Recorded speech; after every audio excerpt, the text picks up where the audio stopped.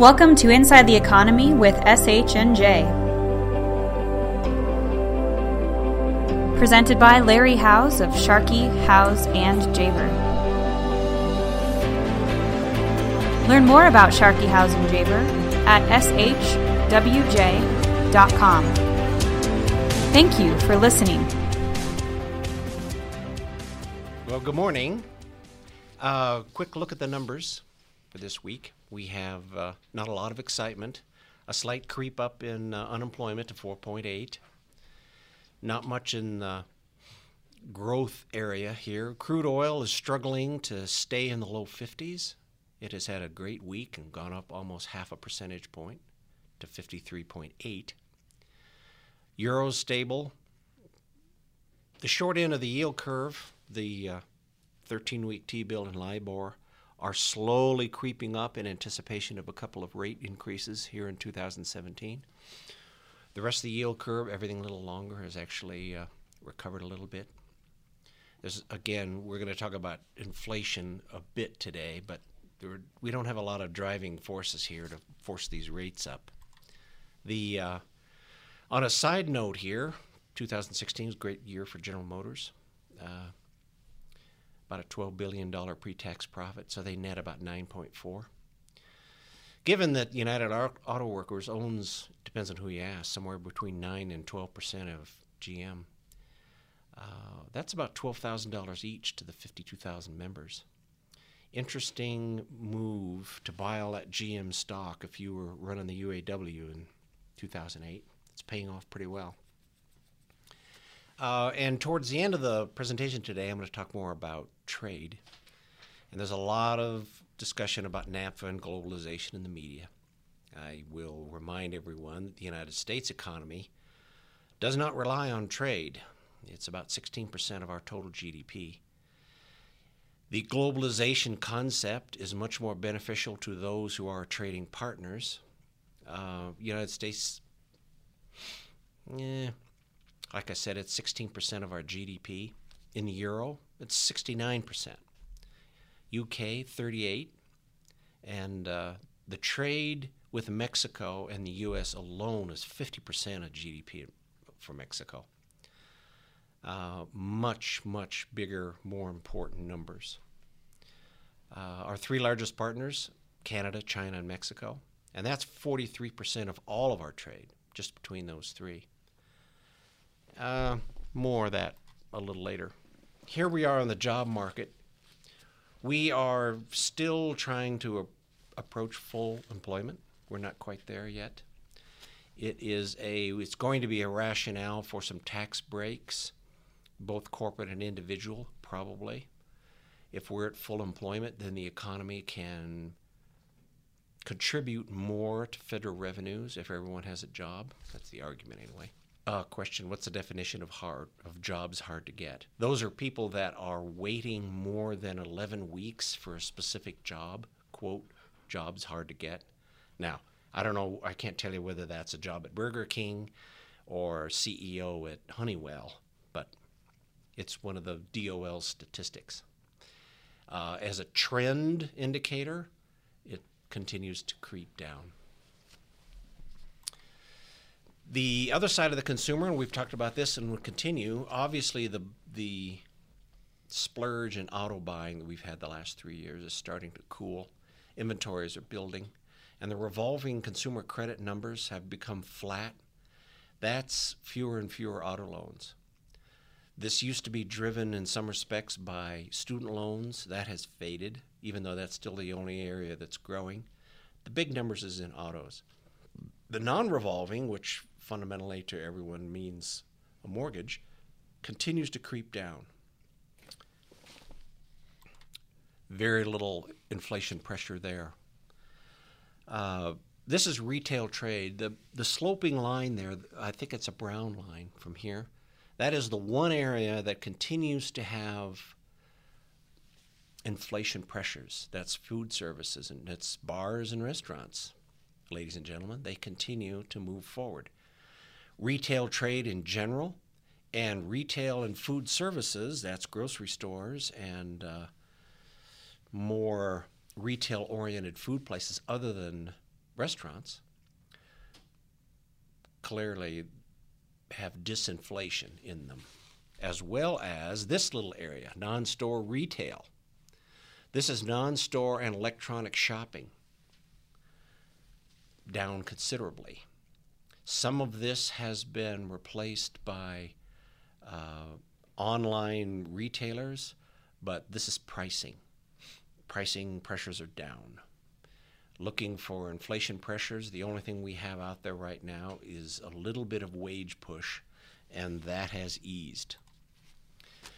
On the other side of the coin, rates rising to slow the economy down, which is the reason you increase rates.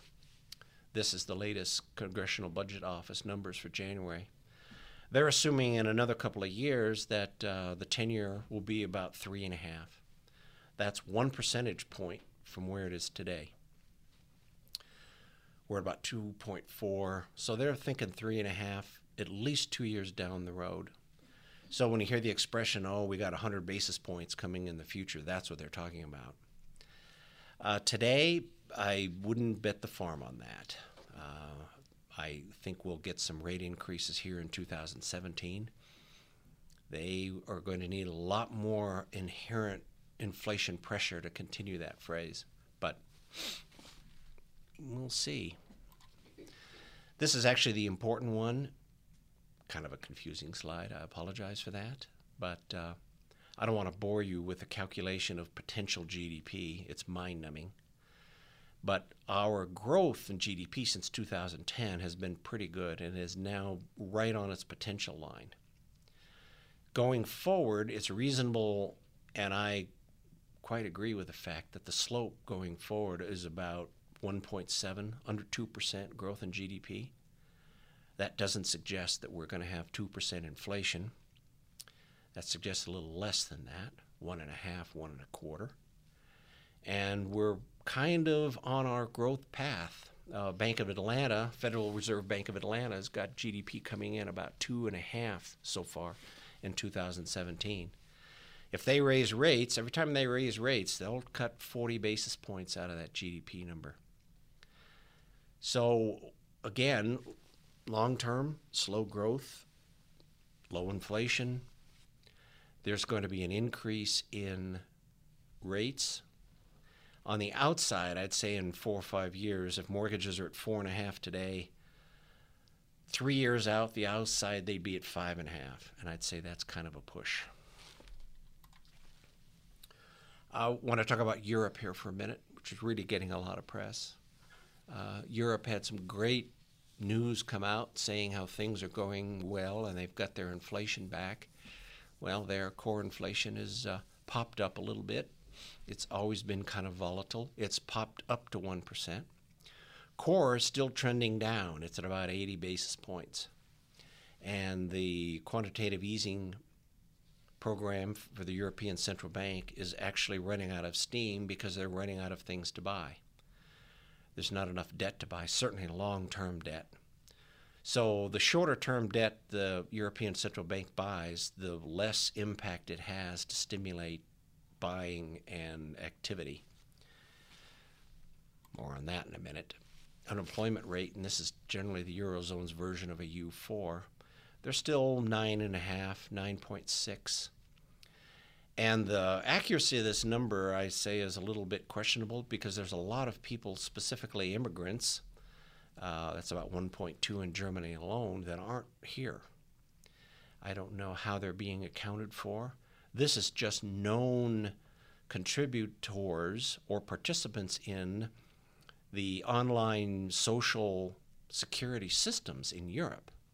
France, Germany, all have online systems for what we would call unemployment. They're not getting a lot of pressure to hire new people. Bank lending, which is a sign that you like to think that the quantitative easing program is doing a lot of stimulus. It's really not. Bank lending is still kind of flat. They are not anticipating higher interest rates in the near future, so there really isn't a lot of stimulation to go out and borrow money now. Here's probably why. Here's the basic debt burden of the consumers. The white at the very bottom is the basic Euro area debt spent of disposable income. Well, it's a relatively low number. It's about 94%. Well, the disposable income in the euro area is relatively low. It's smaller than that of the UK, which is at the top. And it still amazes me that the UK consumers spend and borrow the extent that they have, but they continue to do so. The U.S. as a percentage is creeping down. We're not at euro area levels yet, but, well, that's just sort of the trend right now. Last week we talked about the Federal Reserve balance sheets, about $4.8 trillion. Well, here's the European Central Bank's balance sheet. It's about $3.6 trillion on a much, much smaller economy. They are accumulating huge amounts of debt. Their possibility of rolling this stuff off, which we talked about a little bit a couple of weeks ago, is well down the road. Today, I couldn't tell you how they're going to pay this off. And the German taxpayer is probably not going to make a contribution to this. We'll see how the European growth happens towards the remainder of the year. Now, let me get back to trade here for just a second. When you hear about the term trade deficit, and these are our trading partners we have deficits with, China far and away being the largest one. It's about 370 billion. Germany, Japan, and Mexico are the three following. They're basically benefiting with trade to the United States to that extent. Mexico gets a lot more dollars in than they send out pesos. Same with Japan. Clearly Germany does. But there isn't a number two compared to China. There's a lot of screaming from these people that there might be some injury and you don't want to hurt the global economy by trade barriers, so on and so forth. What they mean to say is don't hurt our economy by limiting trade with the United States. That's not political. That's simply the way the numbers flow. So right now, the stock markets are doing well, and we'll be watching Europe closely. Thank you.